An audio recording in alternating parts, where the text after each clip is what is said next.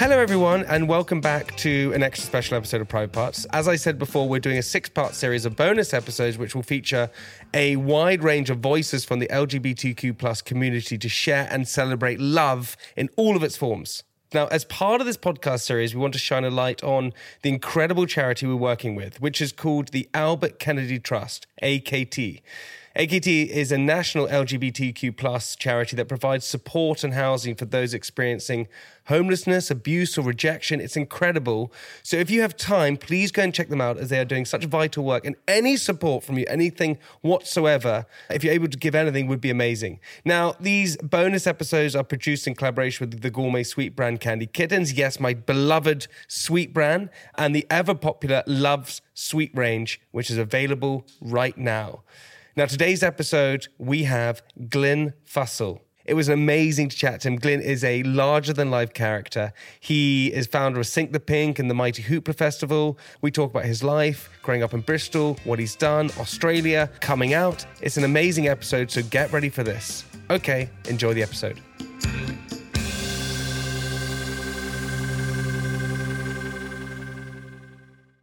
Glyn, have you done podcasts? I've done many podcasts. Have you? But never with this great lighting. Oh my God, this lighting. You try and keep me away. This lighting. Trust me, I'm a stickler for sound and lighting. It took us ages to find the perfect lighting. It's amazing. It's like a giant kind of nipple. Yeah, it's a huge nipple. So wait, so you've done this a lot. So you kind of quite like chatting and opening up. Do I like chatting? Yeah, I chat a lot. Maybe too much. I would probably say that. So I just got back from Glastonbury, where if it wasn't the final day and the coach was picking us up, I would have been evicted from the campsite because I if there's a license to tell stories to new people that haven't heard them before, I will do it. So you're like a communicator as well, right? Yeah. I mean, I'm one of 7 kids. And I'm the second youngest. And if you don't speak the loudest, you don't get heard. So, yeah. And then I think I like storytelling. Storytelling is my favourite thing. Not really to listen to. I like to be the storyteller. Yeah. And I'm show off. So all in all, yeah, I love chatting. That's funny. I grew up in a family. I have 8 brothers and sisters as well. What? Yeah, dude. I have. So, are you divorced parents? Anything like that? Yeah. Same as me. Okay. Yeah.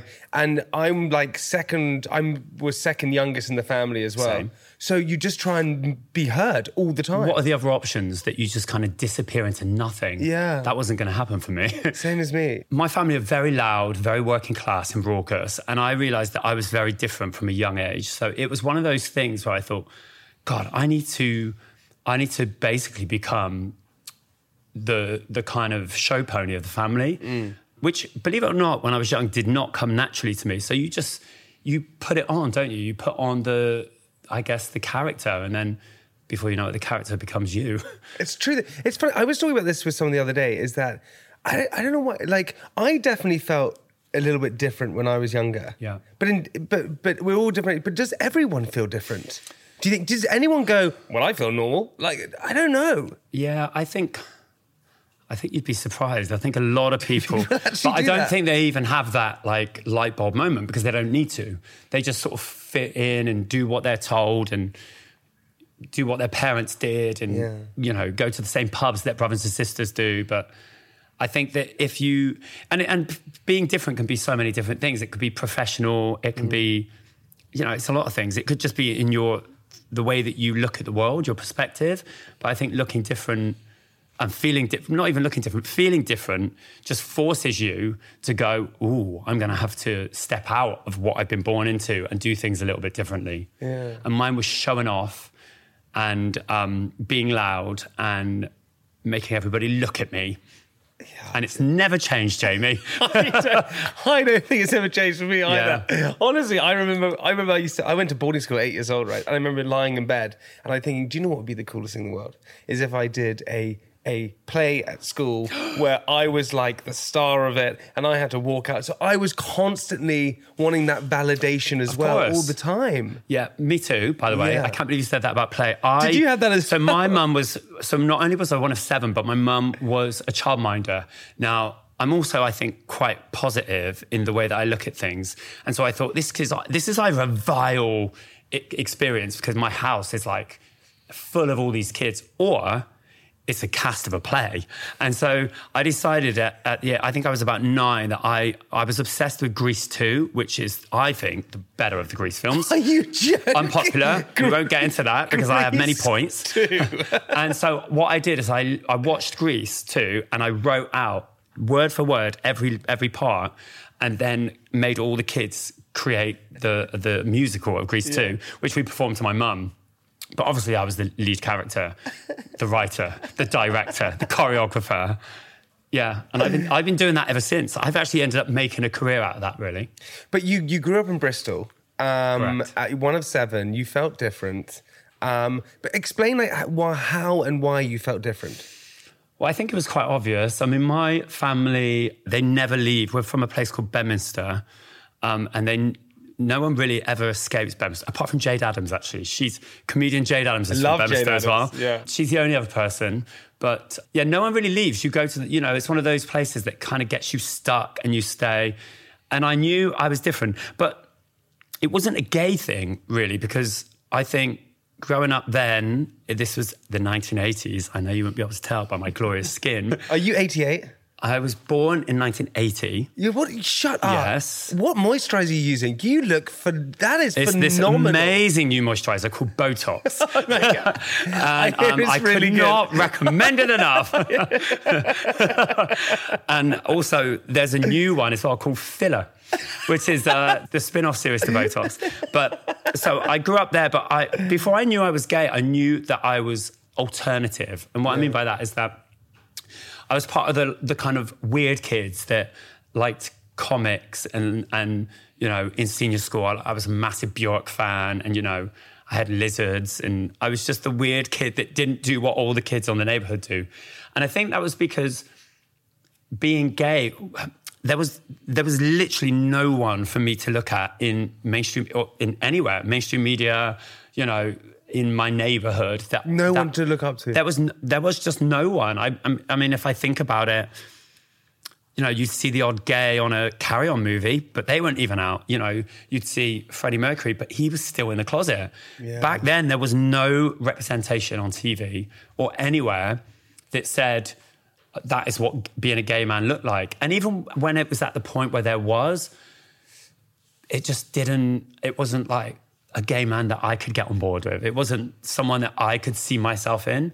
So it took me a long time, really, and made me go down the route of being, in the Bjork fan club before I was going to GAY. Really? Yeah. It just took me a lot longer. That's tough, though. It's so funny, having done this amazing series that we're doing now, right? And just talking to so many huge characters. Yeah. Right? The same sort of narrative which keeps coming out is like, holy shit, growing up was fucking tough. Yeah. Because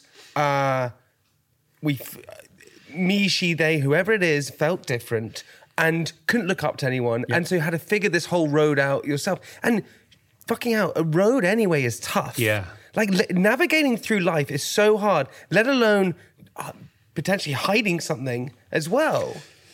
But that was it. I felt like getting the other side, if I'm honest, was never really the main thing on my mind. It was just shit. I can't let anybody find out. It's so upsetting. So I remember when I came out to my mum and she just burst into tears. She said, "You've been lying this whole time and you could have just told me."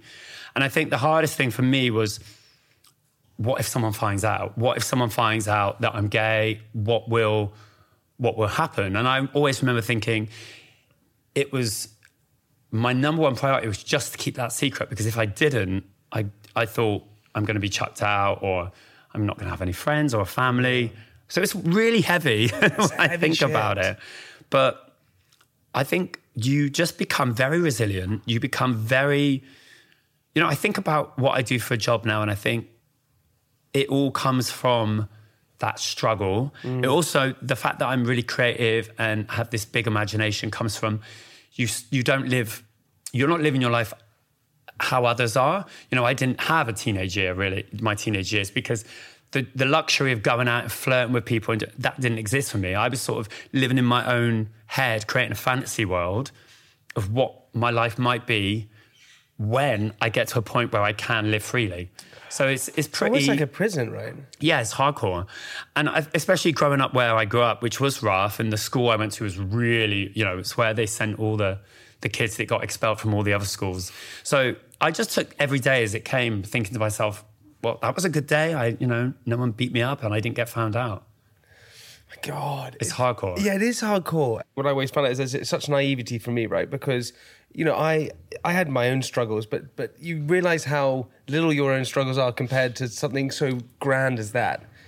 So because if you're living in that sort of secrecy and you don't want to come out, so when did you then realise that you were gay? Well, I think coming into my teenage years, when all of a sudden the hormones are doing their thing, and there's like a pinball machine, literally you're like, oh my God, I need to touch someone of the sex that I want to touch. Yeah. And it was kind of all consuming. It is all consuming. It was all consuming. You want something to release, but you don't know what it is. But also, it's just not an option. So that is wild. That's a wild place to be in. And I just remember thinking, the second I can, I need to get out of Bristol. So I just put all my time and energy into working. And when I say working, I was a cleaner at Bristol City Football Ground. I would clean on the Sundays for the market, like all the fish heads, get rid of all the fish heads. Did 3 paper rounds, worked in a local factory, worked in a shop on Saturdays. And I was just saving money so that I could get out. Where did you want to go? As far away as possible. Now, my half-sister lives in Australia, and all I knew was that Kylie was from Australia, and she seemed to be a beacon of homosexuality. So I was like, that's where I'm going to go. And so I saved, and then I think just after my 18th birthday, I bought a ticket, one-way ticket, and off I went to Australia on my own, which is, when I think back, because I've got nieces now, they're 18. 18 is like, you're a baby. You're a baby. You are a baby. I knew nothing. I didn't even know how to use quite vulnerable. You're yeah. Right. Yeah. I mean, also, I was very naive because I'd not been out dating, doing all that sort of stuff. So, I mean, I really was being chucked into the gauntlet. And I got over there, and I remember I stayed with my sister for 2 weeks. I didn't know how to use a microwave. I didn't know how to do anything. And I think she was like, whoa, he's going to last, a week.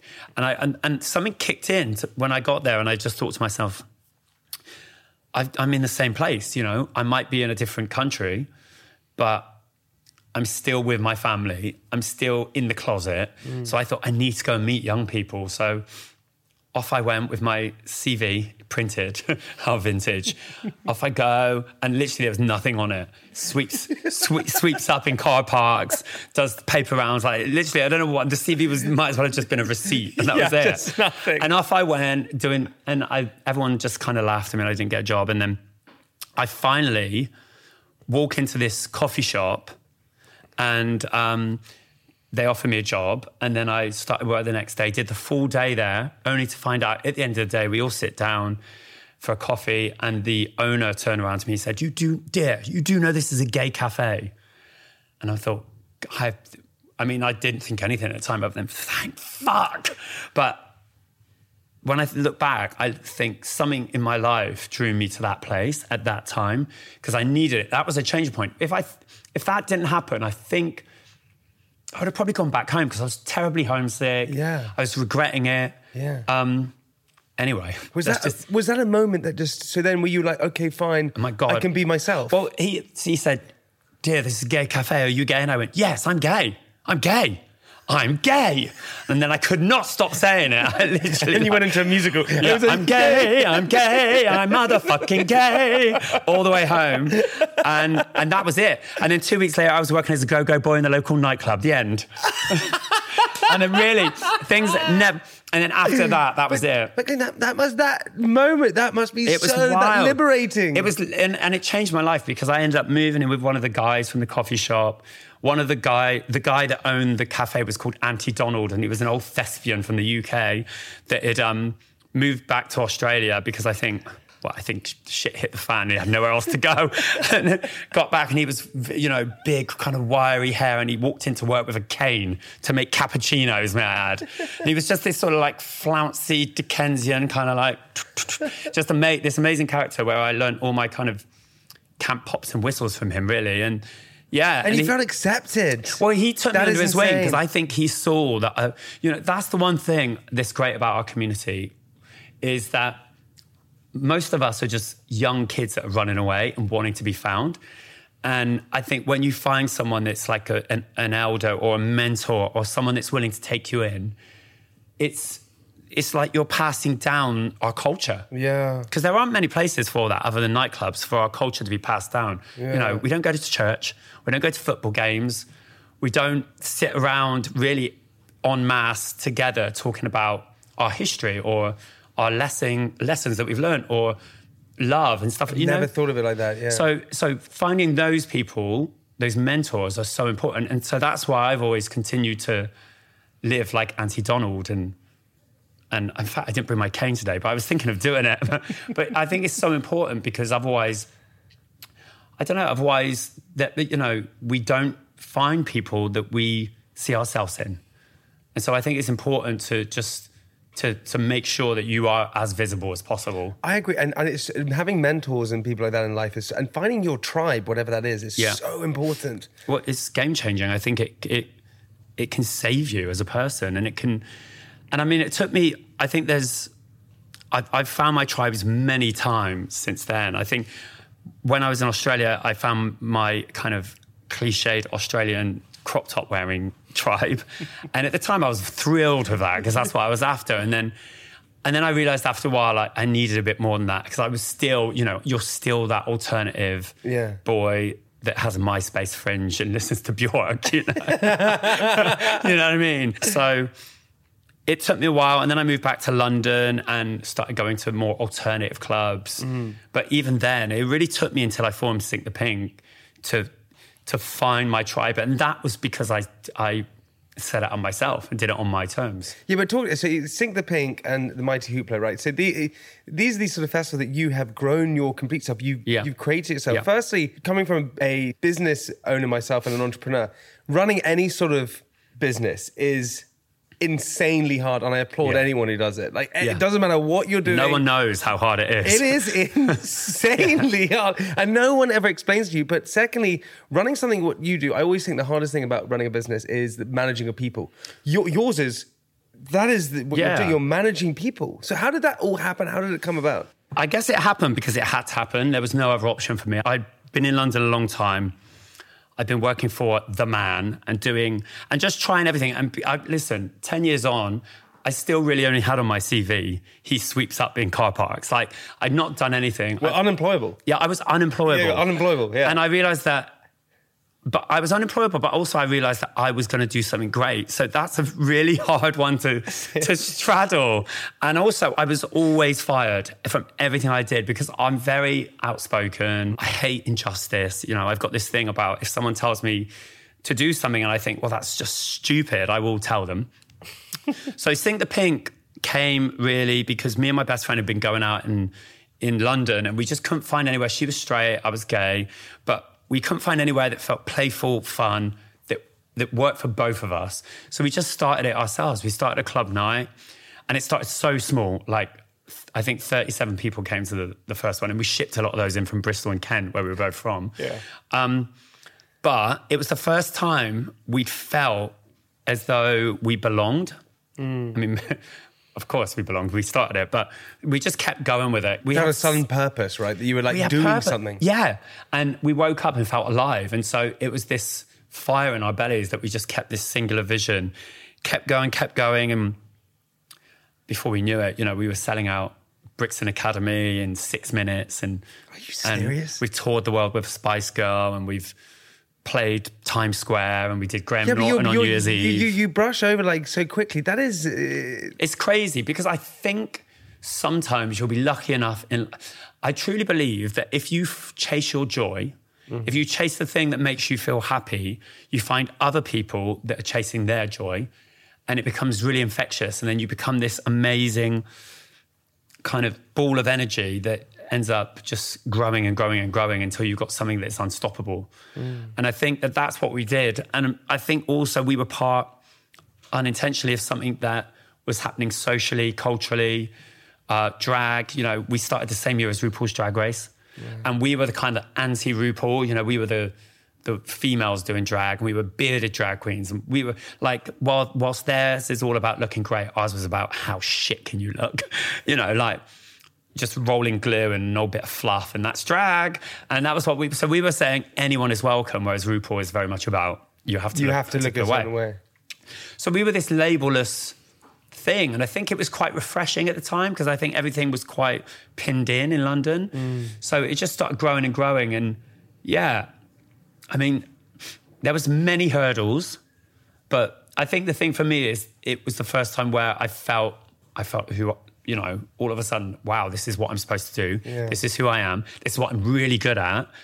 And for the longest time, it didn't feel like a business, but I knew I needed to get it to, for longevity, I needed to get it to the place where it could be a business. Not just for me, but for everyone.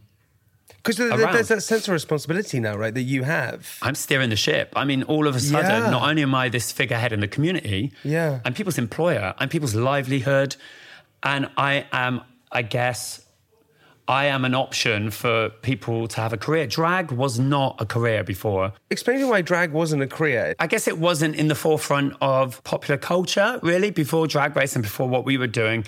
It was definitely underground. It would be something you would do on the weekend. You would be a hairdresser by day, drag queen by night. And would it be you'd be quiet about it? You'd be very private about it? Not really. There was stuff happening, but it wasn't an option. Not just drag, actually. There's a lot, and I'm really proud of this, is that we've given a platform to people that want to use their queerness and unashamedly not hold back on it to find a career path. So this long higgledy-piggledy route that I found, and it's been all around the houses and back again, to get to that place, we've opened up and created this platform that all of a sudden gives people an opportunity in a space to explore the career that they want. You know, for instance, they might want to be a choreographer, but in a mainstream space, they might be what would be deemed as overweight.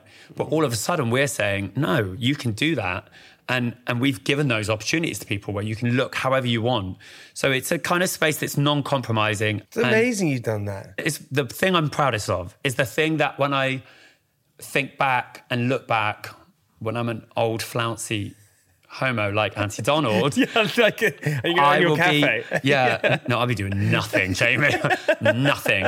It's the thing I'm the most proud of because I feel as though we opened up a very closed, narrow, a lot of it creative industries, to give an opportunity for these amazing people that just all they needed was a shot and an opportunity, but they still wanted to not compromise who they are.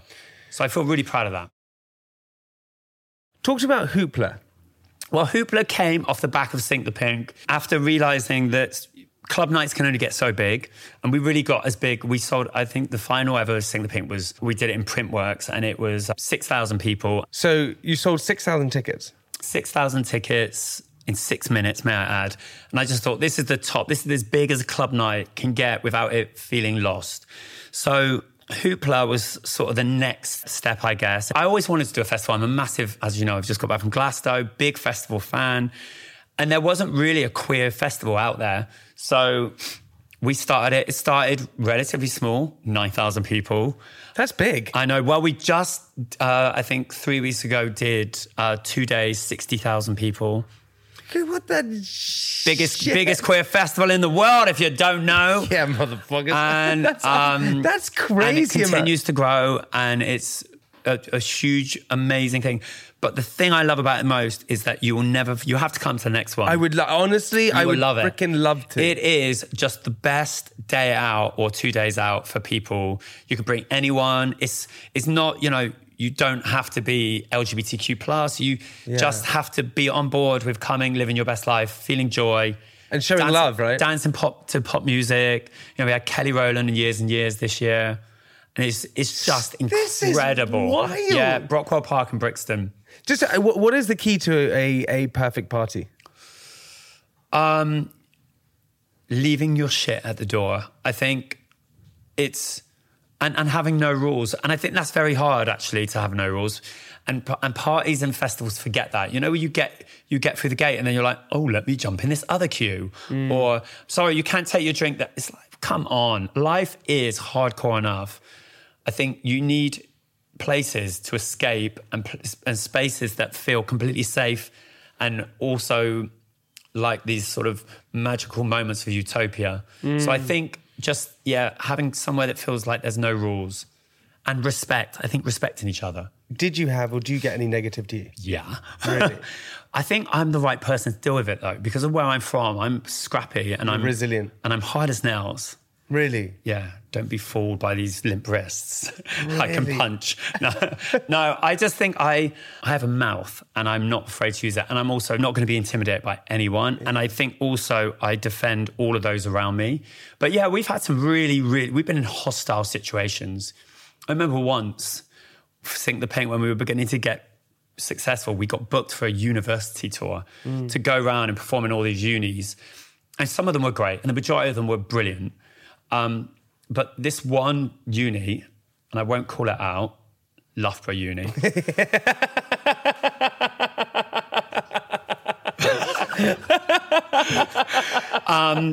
They heckled us, like really heckled us. But no, they were not going to heckle me because this is the thing, they'll always go for the most vulnerable person. Yeah. And it was the kind of the more feminine drag queen that was on stage. And they were really like, I think they were shouting, that's a man, just really hostile. And Amy, who I started to Sink the Pink with, she just put the mic on the floor, walked into the crowd and just grabbed the people right in the eye and said, are you okay? No, I don't. I literally killed them with like this kind of, and they literally, I just saw this. And that's how you do it, is there's no point in being aggressive. Yeah, because then you're sinking to a different level. Also, right?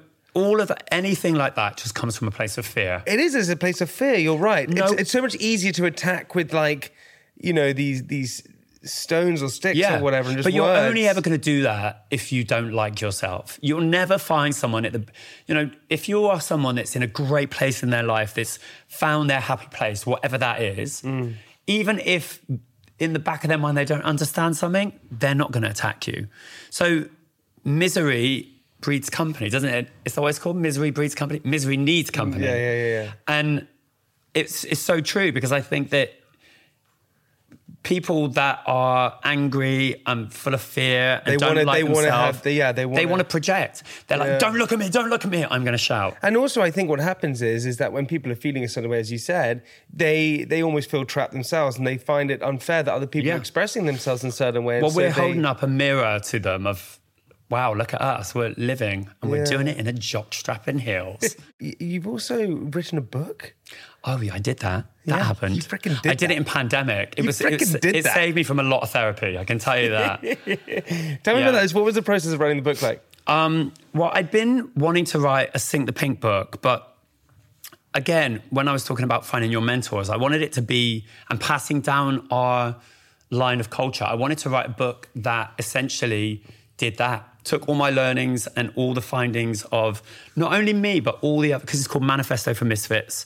And the idea was all of those friends of Sink the Pink that have kind of carved a lane for them that is unconventional. So we've got like Youngblood in the book, and Skin from Skunk Anansie, and God, who else is it? It's amazing. You're getting all of these misfits that are creating these amazing communities.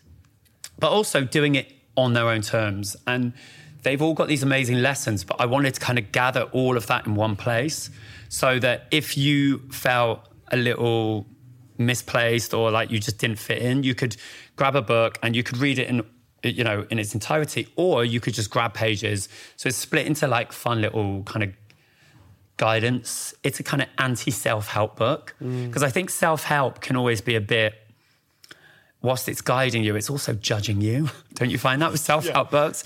It's like, if you're feeling this way, it's like, oh my God. Exactly. Like, I didn't want to do that. I wanted it to just be a space where we could all just be really real and share, but in a fun way. So it's a sort of story of Sink the Pink, but with lots of guidance in it. What was your lesson that you gave in the book?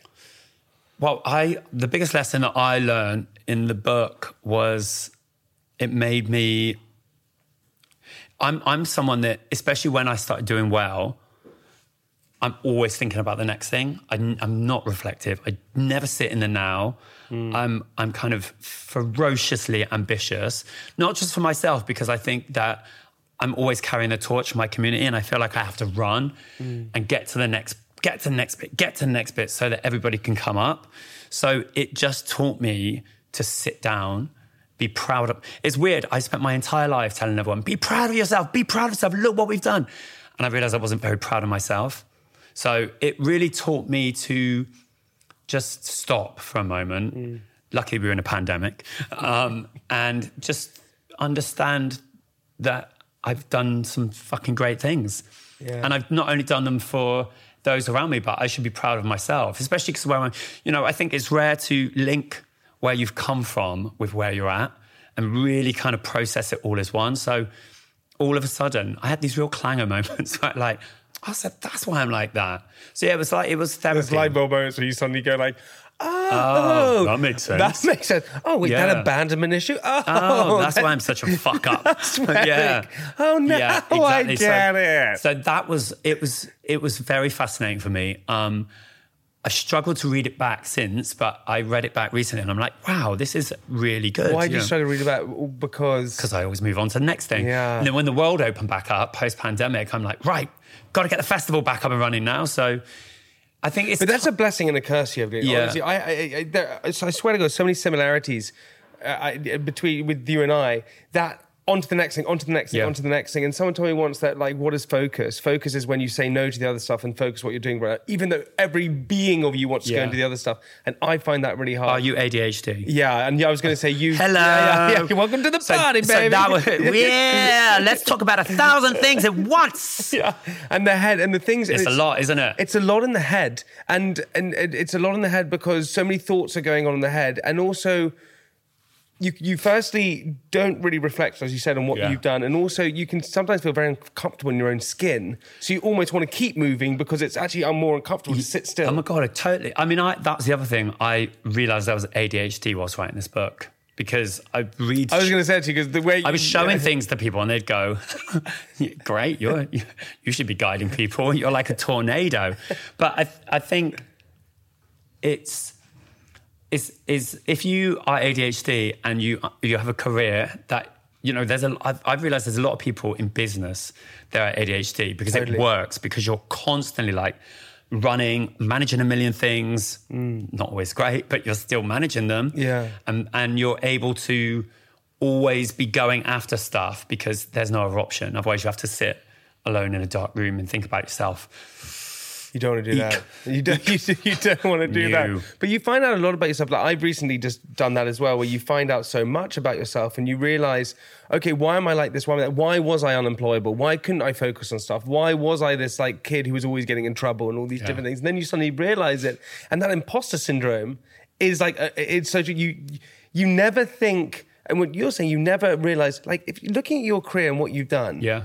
Anyone would, if you were your little self in Bristol saying this is what you're going to achieve, you'd be like, get out of here. But you almost don't give yourself the acknowledgement. Of course.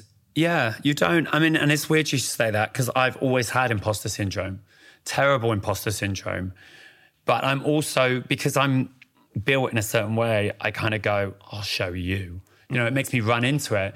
But I guess as everything's got more serious, that imposter syndrome is creeped out because it never leaves you. It creeps out when you least expect it. Yeah. Sometimes you'll be going to an event and you're just not in the right headspace and you're walking and you'll be like, oh my God, they've got cameras, I'm going to hide. We'll go in the back entrance, or not that anyone's going to take a picture, but whatever. Well, I know what you mean. It's exactly weird. That. And in business now, actually, as everything's got a little bit more serious, there's not many people in boardrooms that look like me that sort of storm in, whiz around like a Tasmanian devil. And so I found that tough to figure out my position. God, I know. Honestly, so many people listening to this will agree with you because you're the spirit of a true entrepreneur. Yeah. And actually what you're sort of explaining is like a businessman, right? The sort of stereotypical businessman wearing a suit with a tie, sitting in a ballroom, talking different things, but the magic is you. Yeah. And that's the whizzy thing going round. Yeah. But when you can't conform to those normal things, you feel out of place even there. But it's hard because I think you have to remember that sometimes you are part of the magic. You're the thing keeping it going. But there are times where I sit there and I go, I think I'm compromising. I think this is what this is. But I can only do that for so long before I literally go mad and go, I'm going out 4 days. No one's going to contact me. You try find me.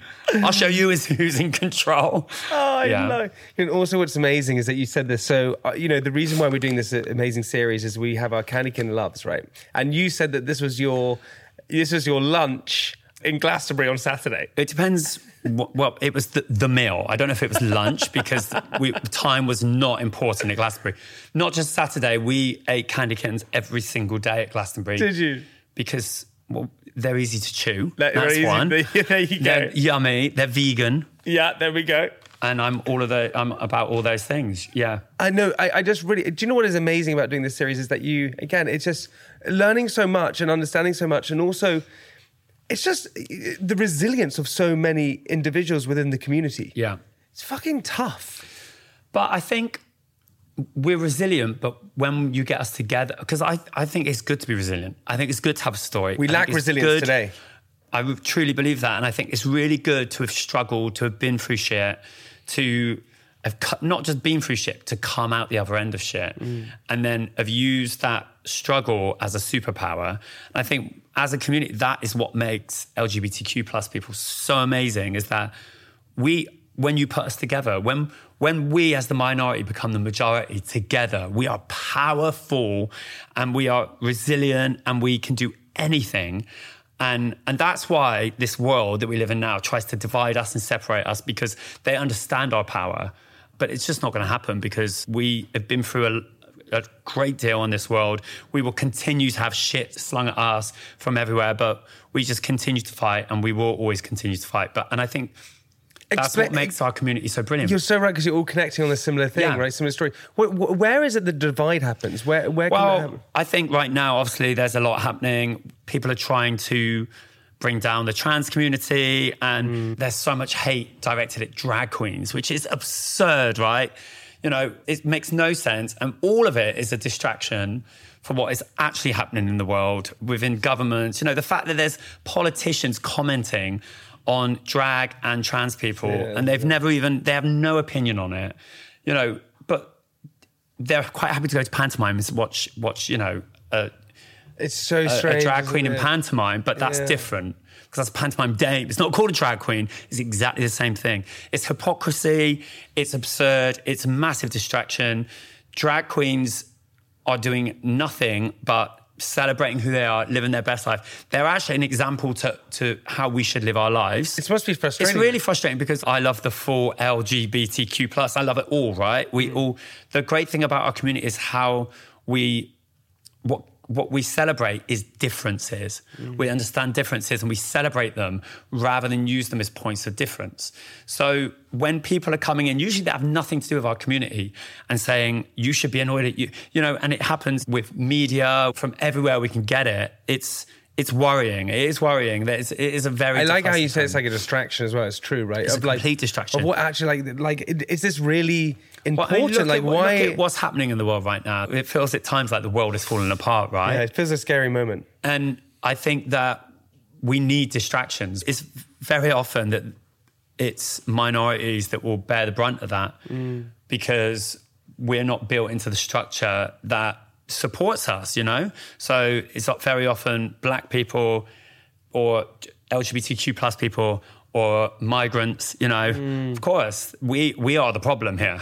Yeah, I know what you mean. It's fucking crazy. It's crazy. Listen, I just honestly, I really appreciate you being so... You said I could ask you anything, and that was wicked. Whenever you have these conversations, be able to come on anything, right? And you said something so good. It's so important now in our current climate to be open and honest and not hide things. Yeah. Because we've hidden things for so long. So what is the point anymore? I think that we live in quite a hidden world. Yeah. So the only way that you can break through that is to tell the truth. I freaking love that. If I was going to ask you, what does love mean to you? What would you say? What does love mean to me? Well, I'm very in love. I'm newly engaged. Hello. Congrats. I would say that love means feeling safe. I feel like I've kind of been on my own all my life, and I don't mean that in get the world's smallest violin out, but I've been very much trying to do everything on my own, and it's the first time I've felt protected. I've had someone do things without me asking, and just that feeling of when you see someone that loves you and you love them back, where my shoulders just go down and my heart swells, and I just want to sit down and be present and still. So yeah, I would say that's what love means to me. That's similar to what I said. Yeah, it's the best, right? When you can just be yourself. Nothing better. And I feel like I've looked for it all my life, but I've been looking in the wrong places. Yeah. And I also think love, the kind of love that I used to go for was kind of like racy and dangerous and a bit kind of wild and sexy. And now I just... That's lust, though. I got confused. I think most people get confused with it. Yeah. No, men really get confused with that. But yeah, for me... this is love? Surely for me, this it's just the love. really simple... Love is simple. Love is safe. Love is pure. Yeah. Love is all of those things that they leave you not wanting anything else. Like I could just sit in a room with my fiance and just do nothing, and we often do, for hours and hours and hours, and I would be completely content. So funny, because I got married as well, and I said to him, when my mum was asking me, why do you love it? I said, well, I can just go to a pub and just play Jenga and I'd be happy. There you go. Yeah. That for me it's was like... you just don't need anything else. You don't need it, yeah. It was just the best. Yeah, it also makes, because I feel safe now as well, it makes me feel more powerful than I've ever felt, because for the first time ever, I would say in London, and London's hardcore, to live in London, I think it's very rare that you create a sanctuary. And now I have my fiance and I have this sanctuary. I can go back, recharge my batteries, and then go back out and fucking take over. I love that. And just lastly, how important is Pride Month? Right now, it's more important than ever before. And I think people think it's lost its way, maybe, but I think that right now, I'm speaking not just to LGBTQ plus people here, but to anyone that calls themselves an ally, to go out and make yourself known, because if you can do it, you should do it. Bearing in mind that there's very few countries where we're allowed to march on the streets, where we're allowed to be free. You can still be stoned to death in places in the Middle East for just being suspected for being queer. If you give a shit, if you love anyone, if you have a brother, a mother, a sister, a friend, anything that is queer, you have to march at Pride or turn up and show up and just be there. Right on, dude. Hey, Glyn, thank you so much for coming on Private Parts. That was wicked. I really appreciate it. Hey, listen, everybody, listen to the next episode next week. We'll see you soon. Bye!